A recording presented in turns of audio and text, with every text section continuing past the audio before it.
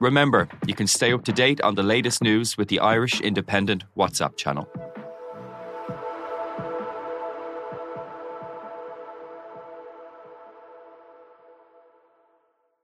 On this week's Big Tech Show, when will cars safely drive themselves on our streets? And who in Ireland is providing the technology to help them do that? We talk to one of the country's biggest automotive autonomy entrepreneurs. I have BMW Drive Assist in my own vehicle, and it is much, much safer because we are all prone to distraction, especially when we're on the motorway from Limerick to Dublin, for example. We've all been there where you actually forgot a whole section of the road. So I would say if you take it from a safety perspective, and it does allow you to kind of relax. The Big Tech Show, available on all podcast platforms.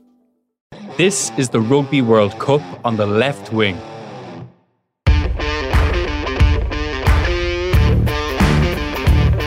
The interesting thing for us this week in conversation is probably the result, but more so what the selection headaches are going to be, I think, heading into this weekend. There's a few ones now. I think Bundy a key, but that is going to be interesting what they do selection-wise. I thought Johnny Sexton looked excellent for large periods, when he was on.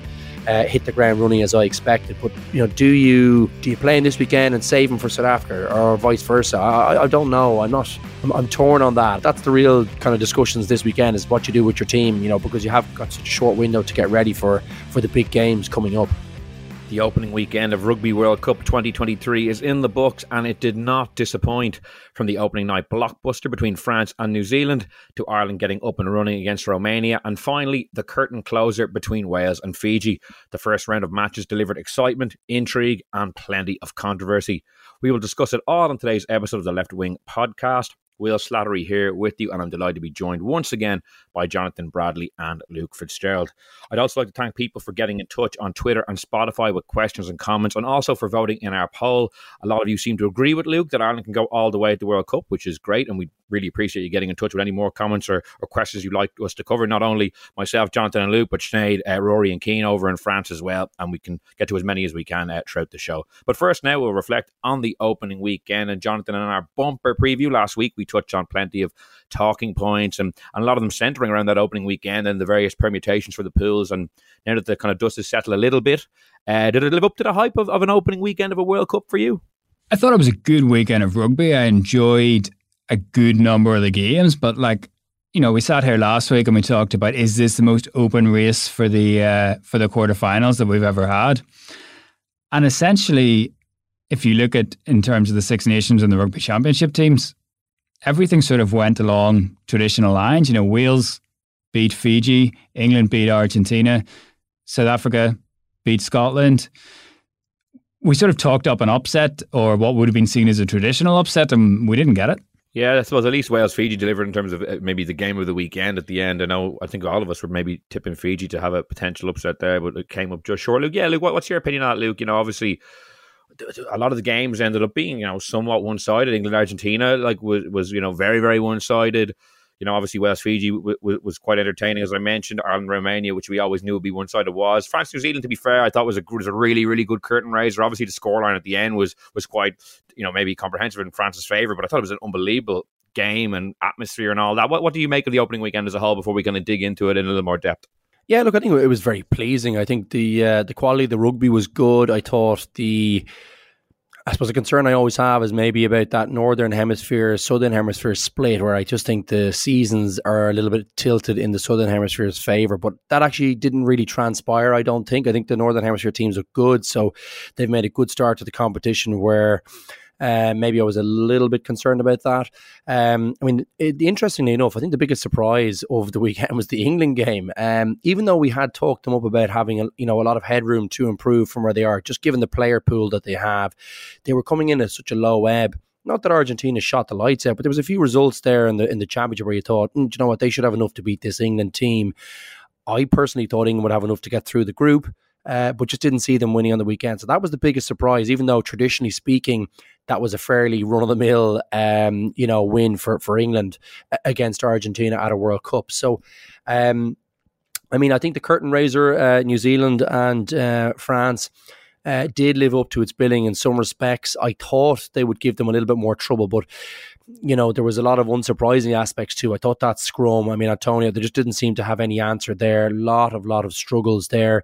New Zealand, I thought, had sorted out some of those handling errors that we saw last year against Ireland. The way Ireland looked like a better ball handling team than that New Zealand side.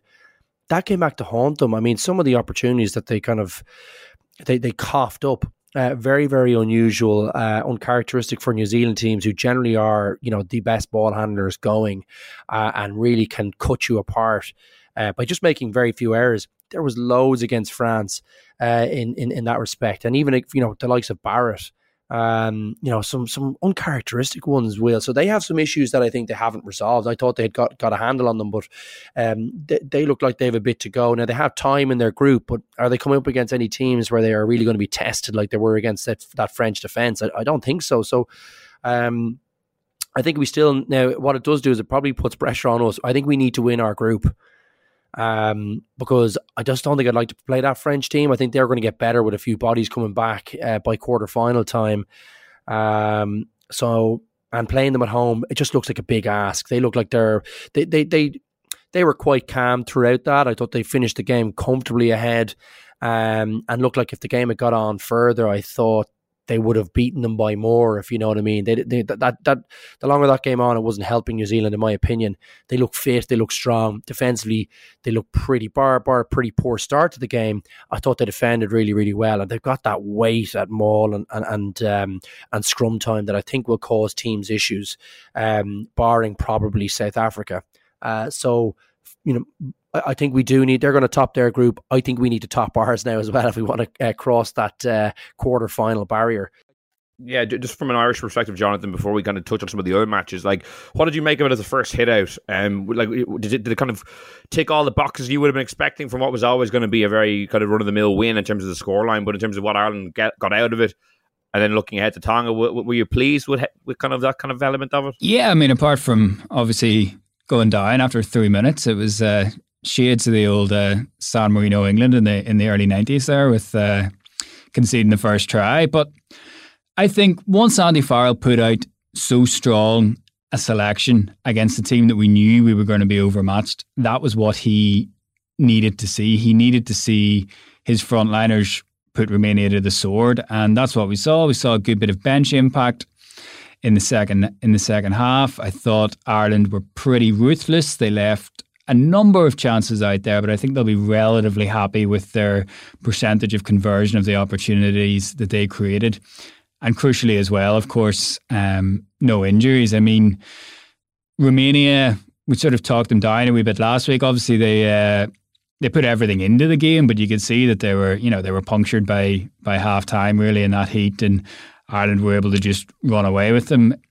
It's not a statement win by any means, but the team did what they had to do given the selection that Farrell put out, I think.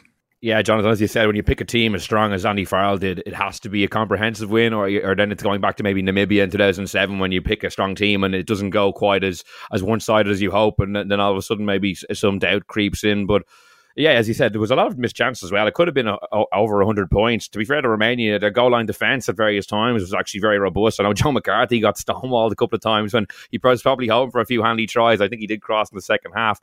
Luke, from your perspective, it was such a turkey shoot, and it's kind of something I was going to touch on generally, that there's so many one-sided fixtures that we're going to be watching, especially this weekend. We have France, Uruguay, New Zealand, Namibia, Samoa, Chile, Wales, Portugal, and Ireland, Tonga, and South Africa, Romania.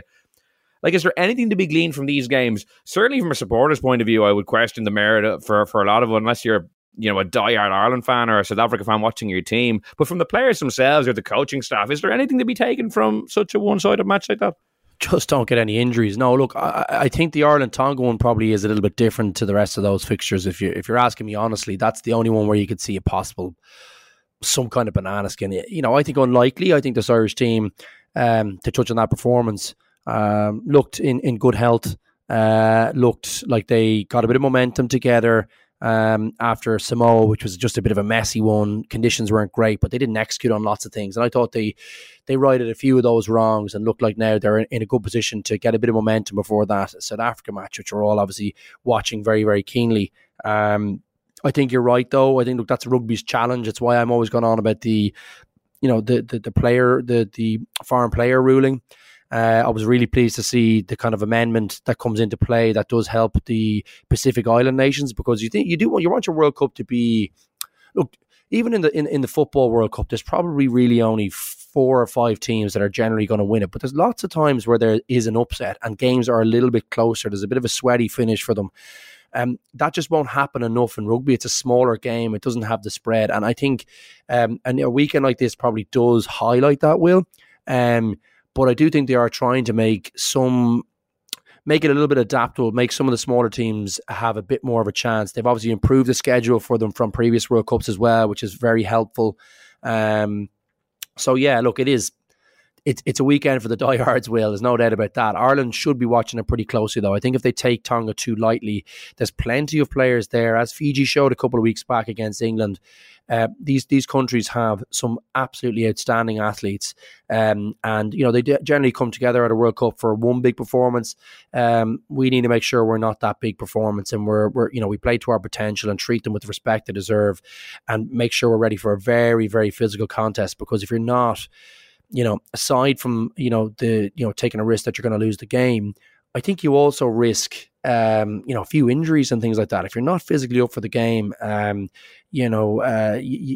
does kind of creep in. So the interesting thing for us this week in conversation is probably not the result, but more so what the selection headaches are going to be, I think, heading into this weekend. There's a few ones now. I think Bundy, Akey, I know we're probably going to cover a little bit later on, but that is going to be interesting what they do selection-wise. I thought Johnny Sexton looked excellent for large periods, when he was on, hit the ground running as I expected. But, do you play him this weekend and save him for South Africa, or vice versa? I don't know.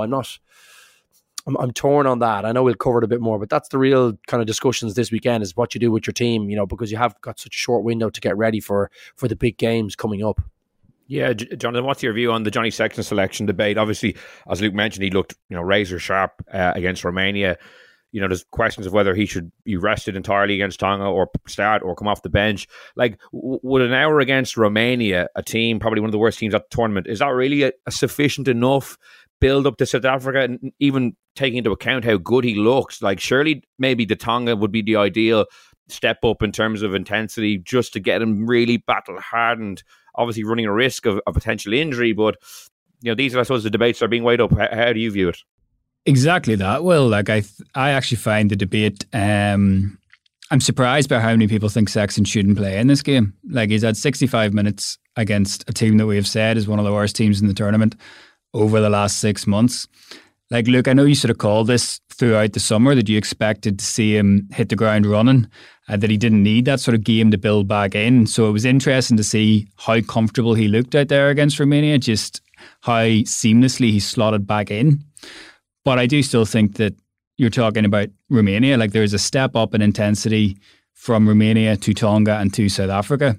The step up in intensity from Romania to South Africa is massive. And, like, let's face it, nobody thought that Japan were going to beat Ireland at the last World Cup. Ireland went into that game without Johnny Sexton.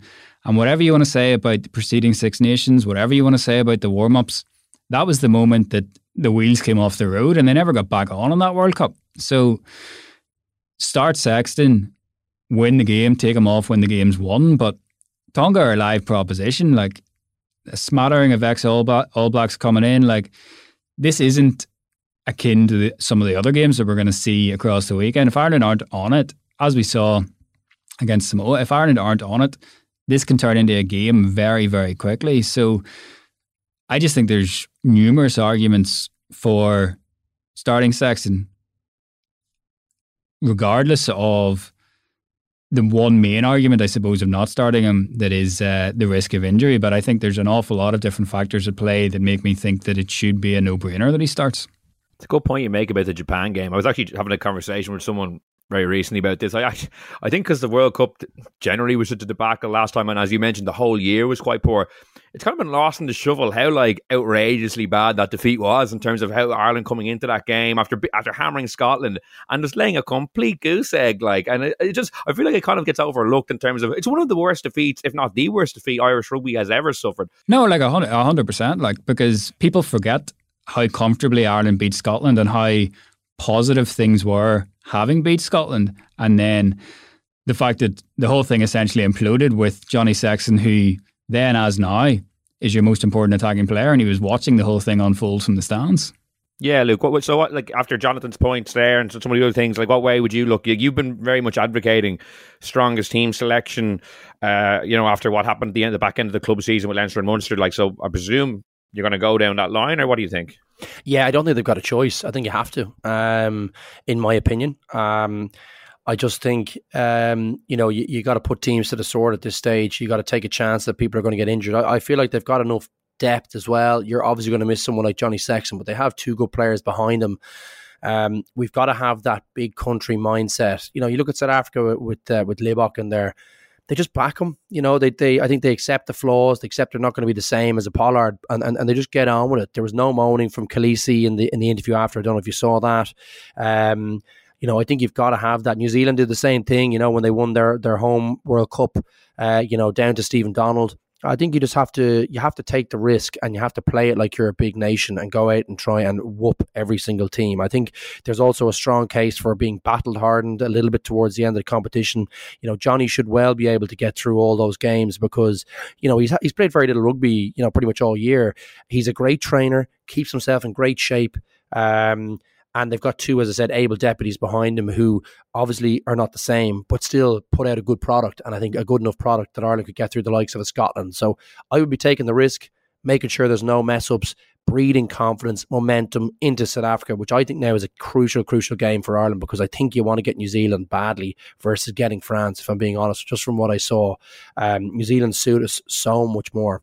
And I think if we can beat all the remaining teams in the group, we get over that hoodoo a little bit easier in the quarterfinal.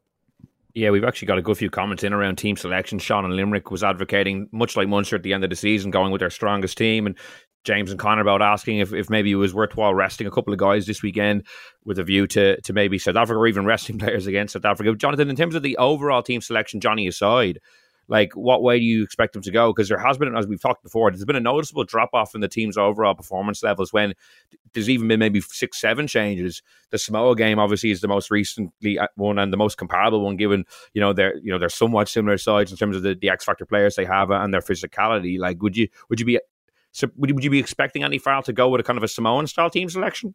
I would think probably a little bit stronger than that. I think if we look at what we saw against Romania as, say, something of a stronger team than we were expecting, but still with a couple of alterations, Mac Hansen wasn't meant to be even in the 23. I think if you're basing off the summer and really the last year, like, Mac Hansen's a crucial player for you. So I think, we see him get a run. Josh van der Flier on the bench, he probably comes in. If Gary Ringrose is fit to play, which we're hearing that he is, I think you probably see him get a run, probably at the expense of Gary Ringrose, who then can be put on ice for South Africa. So I do think we'll see a degree of looking ahead to that South Africa game, but very much with a selection that understands, appreciates, and acknowledges the fact that Tonga are a good side. Yeah, I don't think you can underestimate the break week and the importance of it. Like, they do get a break after South Africa, Luke. So, like, as you said before, there's no reason why they can't rock up 3 weeks in a row with a very strong team, take the week off then to recharge the batteries, get the bodies back, in top shape, and then go again for the real kind of, I suppose, pedal to the metal finish to the tournament. Yeah, and you'd be kind of thinking it'd be similar to like a Six Nations type finish, whereby you might have Italy to start, and then you've got a big fixture, a break week, big fixture, break week, and then 2 to finish. Not exactly the same, of course, but that's probably how you'd go about thinking it. And you think this Irish team is well able to go and do that and put in big minutes with their front liners, provided obviously no one gets injured. Look, I had been a big advocate at the time, I think, of possibly resting a few guys in that South Africa match. Probably based on that toll that November took. There was 5 kind of key guys. It's such a physical match. And I just felt maybe France might have nicked a scalp on opening night, or sorry, New Zealand might have nicked a scalp on the opening night, just injuries and different things like that.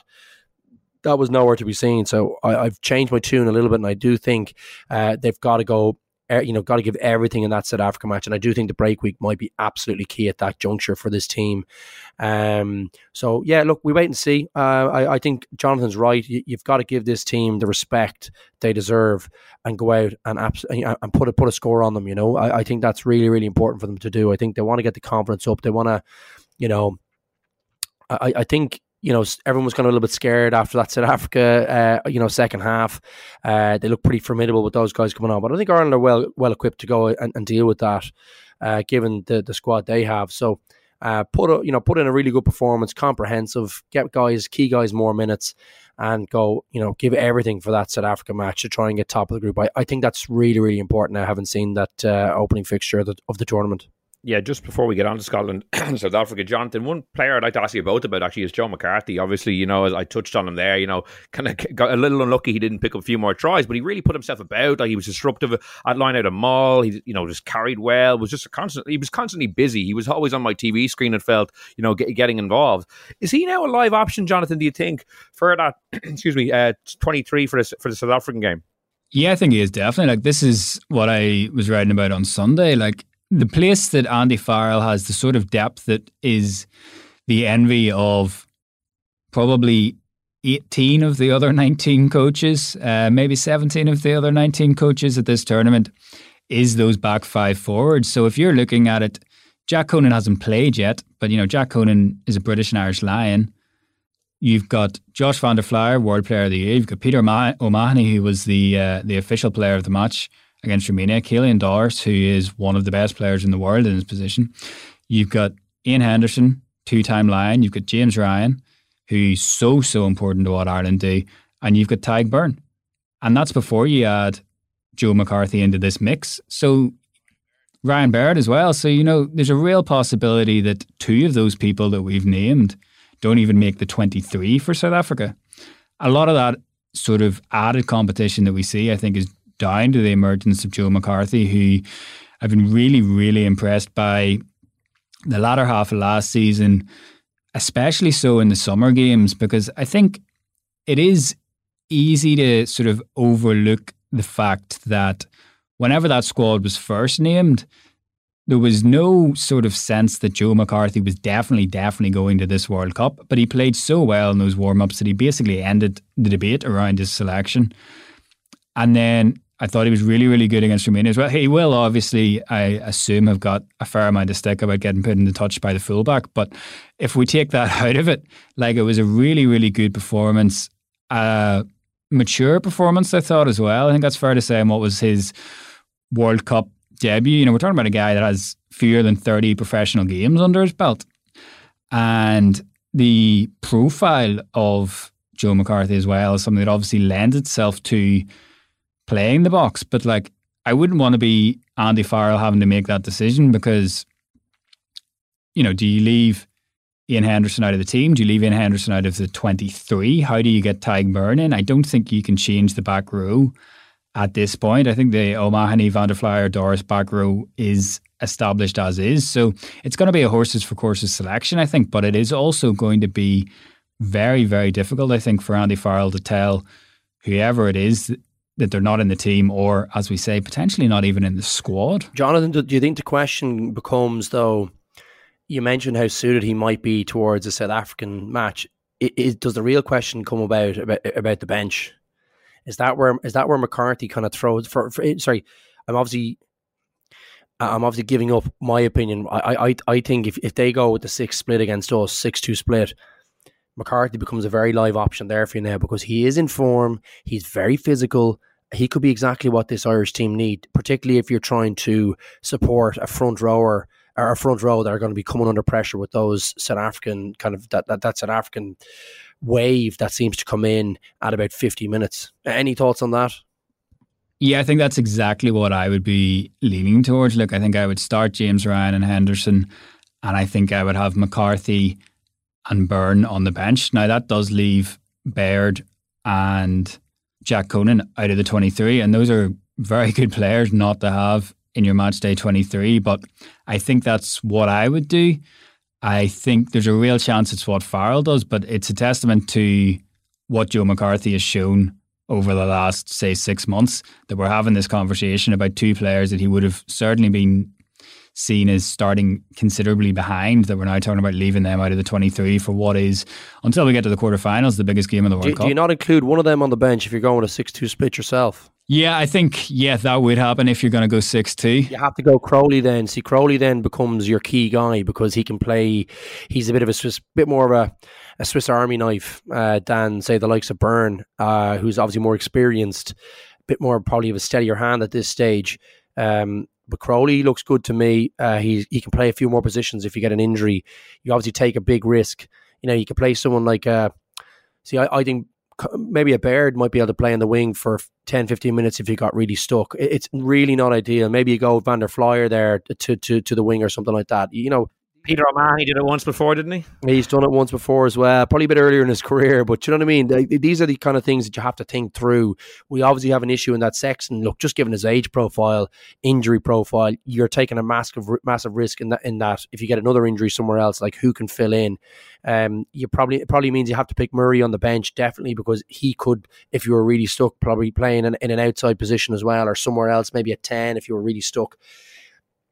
If South Africa are taking the risk, I wonder, do you match up and try and take the risk yourself?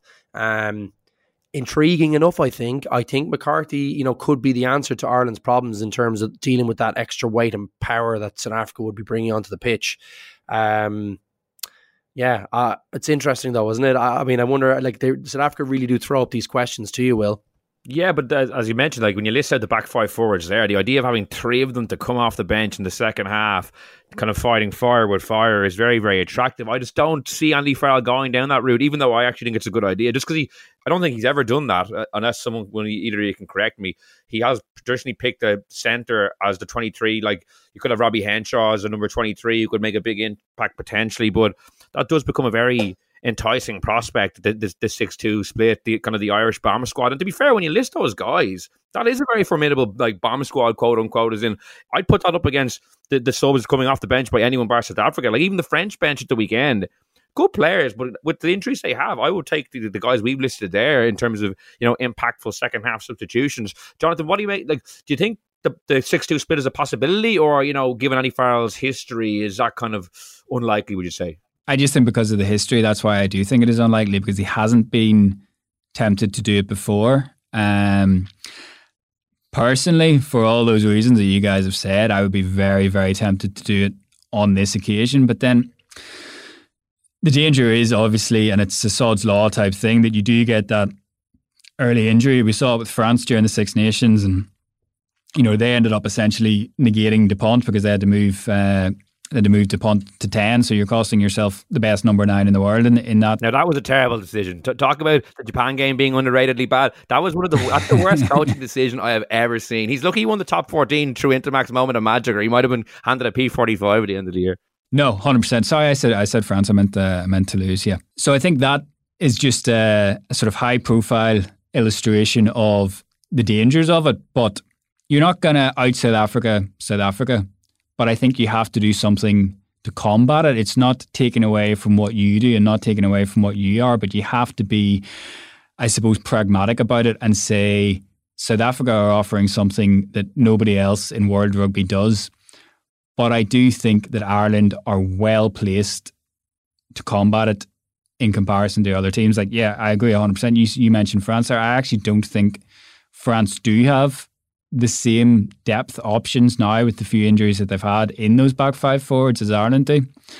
And this is why Andy Farrell gets paid the big bucks, because he's the one that's going to have to make the call of whether you... It's a tempter, isn't it? It's a tempter. Yeah. It's a tempter. It's an interesting one. It feels a very un-Irish decision. Not in terms of our nationality, in terms of our risk. It's placing massive importance on that top spot. It's going, okay, let's give this a shot. Now your problem is that I think there's probably a few guys in this Irish backline who mightn't have great injury profiles. So that's probably why I don't think you do that.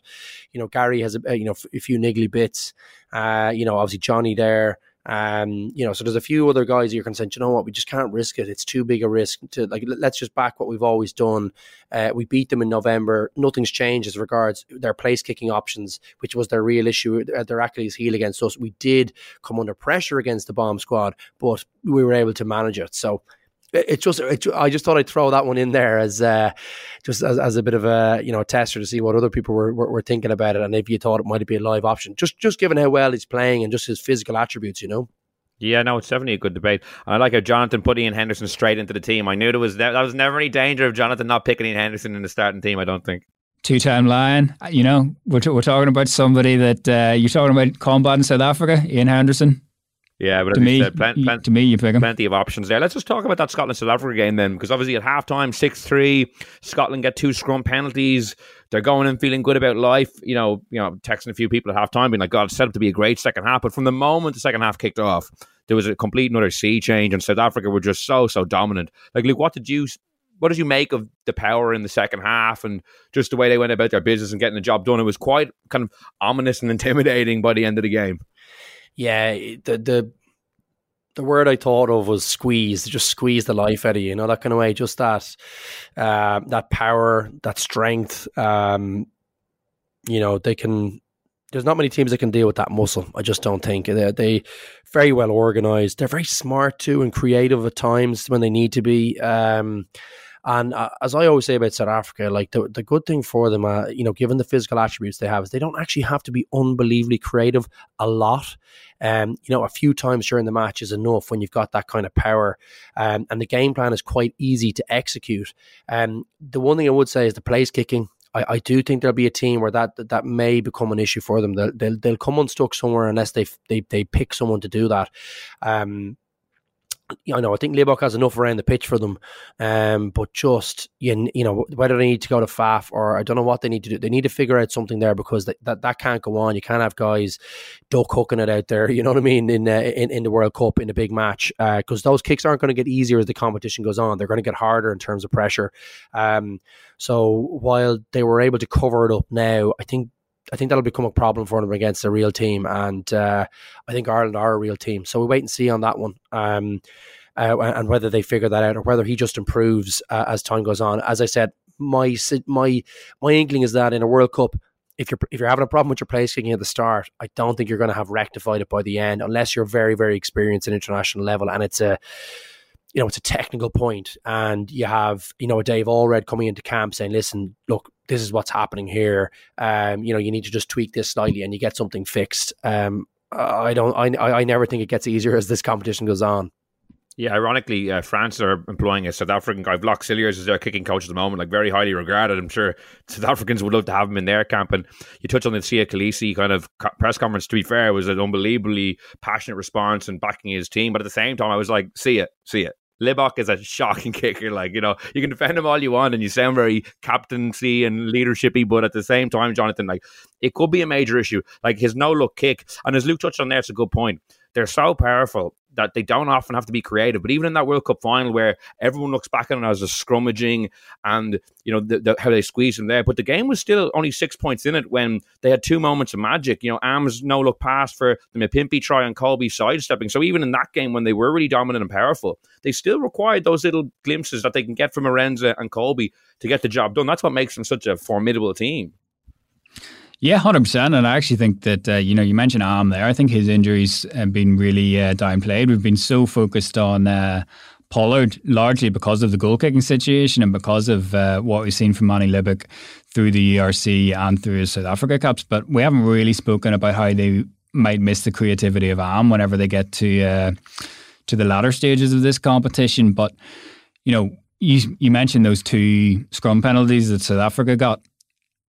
And you could see the impact of those, and you could see the bench readying themselves, and you saw those guys come on, and it completely turned the tide, because it's for the reasons that we've just been talking about in relation to Ireland. Like, they can bring on what is the equivalent of a second choice front row that would be anybody else's first choice. That's the depth that they have. They saw that something was going awry in that first half in terms of the set piece that they obviously didn't like, and they just bring on a world-class front row en masse and change the tide of the scrum. and then they've worn Scotland down essentially through how attritional that first half was. Like, you say 6-3, it might sound like it wasn't a great game or whatever, but it was. I thought it was pretty captivating just in terms of the physical toll of it, how attritional it was, the South African defence. And then I think really for Scotland, they're looking back at two big moments, and it's the non-red card for Jesse Creel, and it's the Darcy Graham try.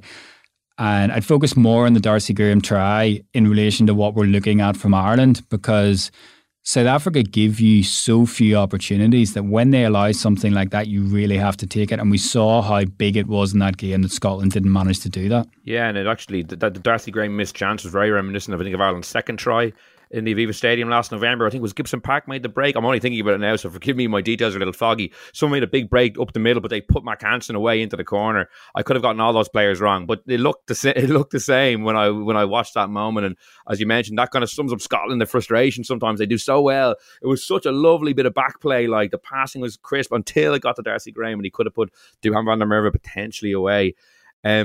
Luke, what did you make of South Africa's traffic light system that's getting a lot of attention? The flashing lights, the disco lights up in the coach's box. Jack Nienaber, soon to be Leinster coach, could be coming to the RDS soon enough, saying that it's nothing to do with tactics, that it's about, looking about injuries and deciphering potential injuries. I'd be dubious enough about that. But for, you played in a lot of big games. Like, would you like to look to the coach's box and have Joe Schmidt, flashing different colours to get messages on? No, I don't really remember any situations where we had a decision that was that crucial. And I think you're always better off. I think the best coaches always said, whatever the decision on the field is, just commit to it 100%. And I think having that little bit of doubt about what you're doing. Look, maybe it's nice to have someone who's kind of a bit calm and cold, sitting in a coach's box, looking at the stats, having a feel for the game there. But my sense is always that the people on the pitch have the best feel for what's going on. You can kind of sense, particularly if your captain's a forward, you can sense how the scrum is going. You can feel how the maul is going. You can hear the crunch in the bodies. Are they still fresh? Do the legs still feel fresh? Is the scrum? Can you hear heavy breathing in the scrum?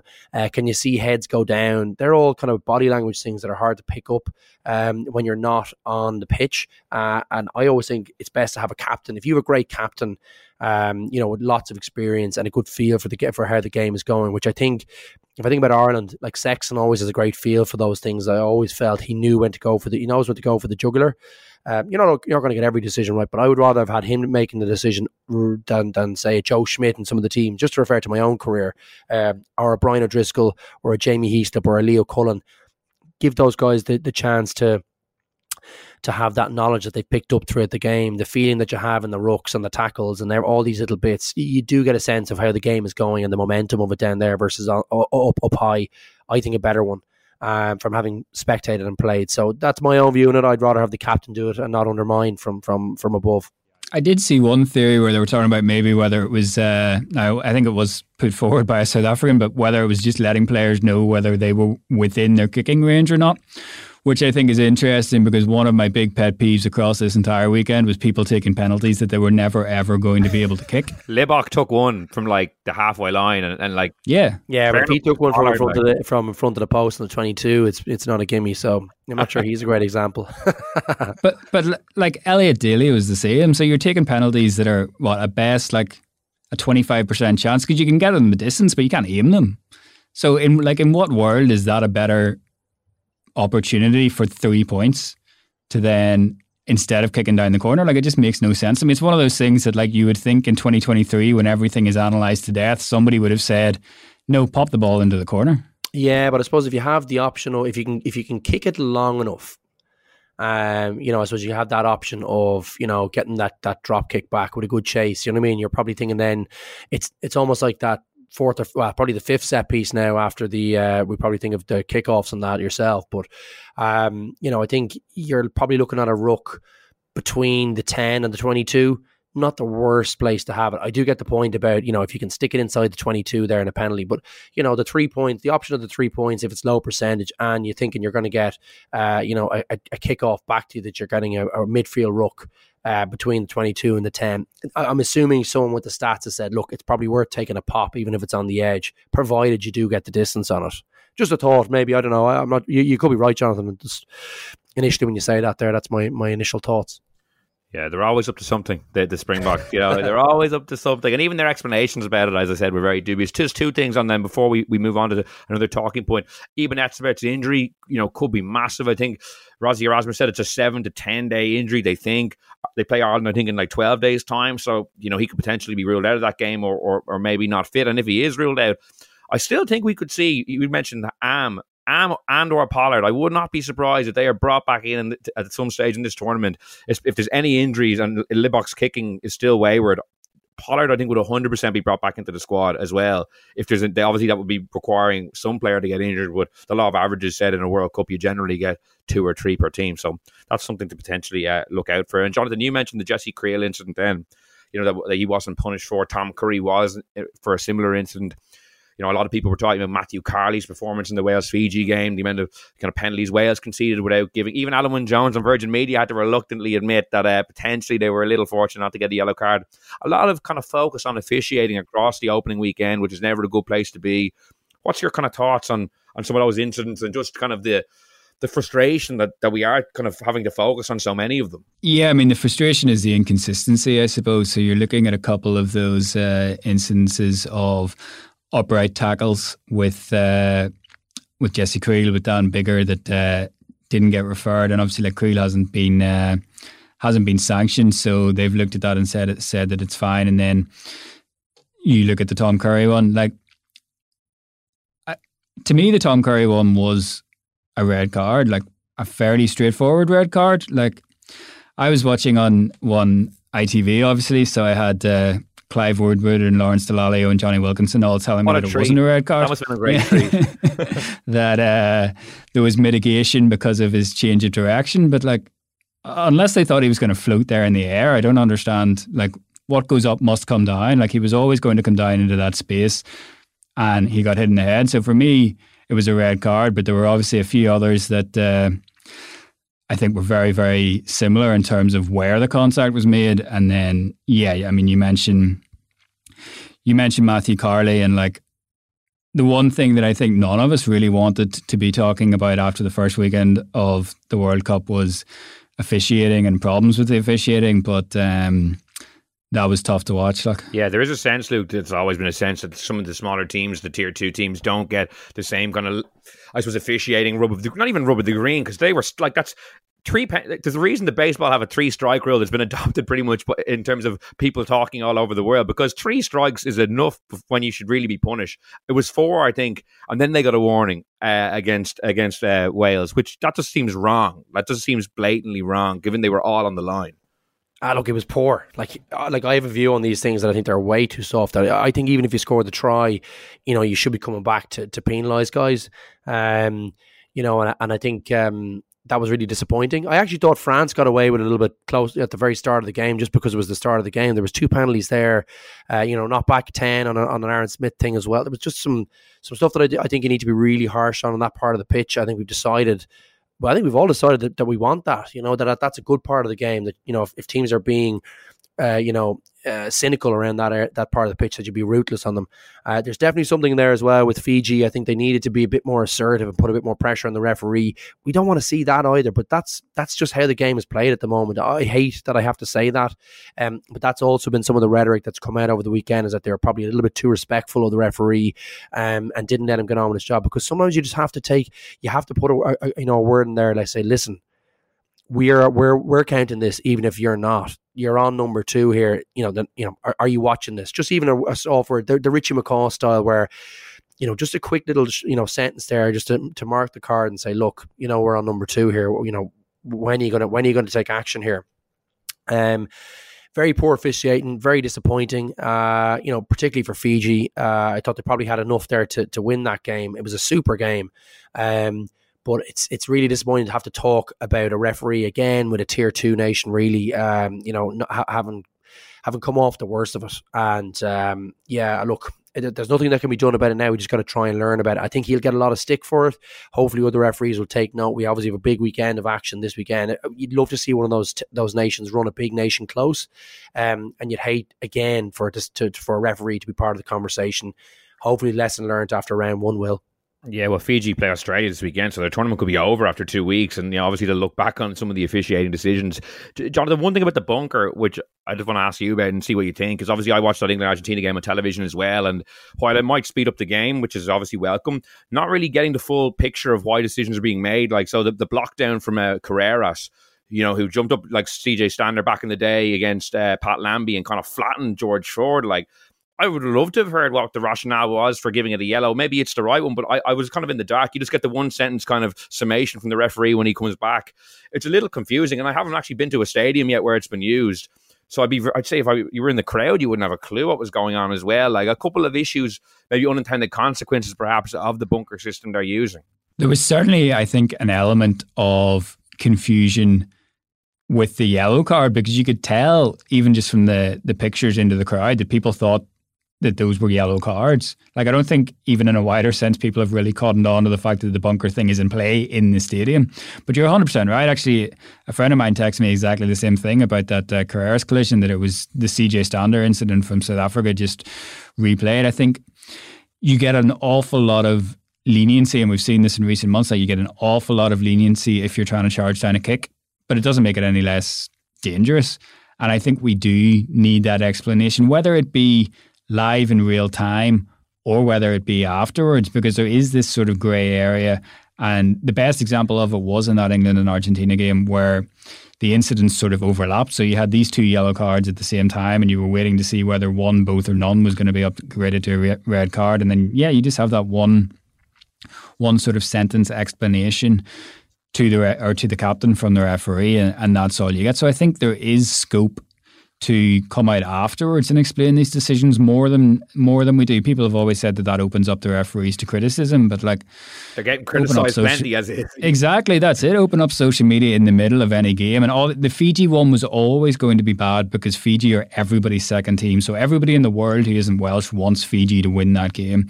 So there was always going to be a big reaction to that. But like, they're getting so heavily criticised anyway for what is a really, really difficult job. I think that opportunity to come out and explain what we are all looking at as inconsistencies would be a big help. And, you're talking about the efforts made to speed up the game. Like, all these games are taking 2 hours. I understand there were water breaks because of the temperatures, but like, is it speeding up the game enough? For me, World Rugby is always looking at the wrong ways to speed up the game. Yeah, I'm not sure how they can make it, a whole pile quicker, to be honest, given the nature of it. The Matthew Carley one is interesting. Obviously, no bunker. The bunker doesn't exist to kind of mitigate against what Matthew Carley did. And anyone who's ever watched him in Champions Cup or Six Nations or the Gallagher Premiership, he's very officious. Like, that's why it's so. But he'd usually be maybe going very quickly to cards because some of the English referees with kind of legal backgrounds are often very officious and quick to come in with the cards. That's why it kind of was baffling, I think, at the time.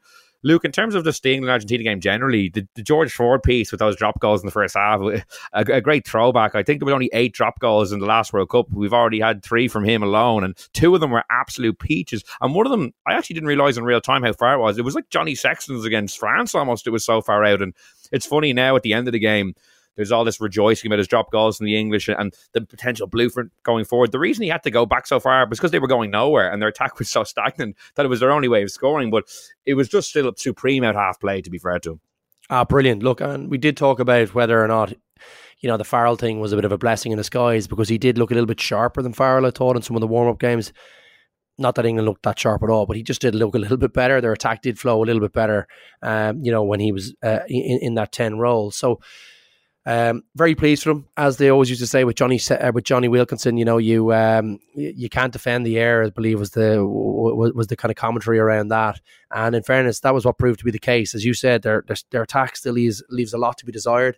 The other side of that coin is that I was very, very disappointed with Argentina. I thought they looked very, very flat. Couldn't really make the difference pay over the 80 minutes.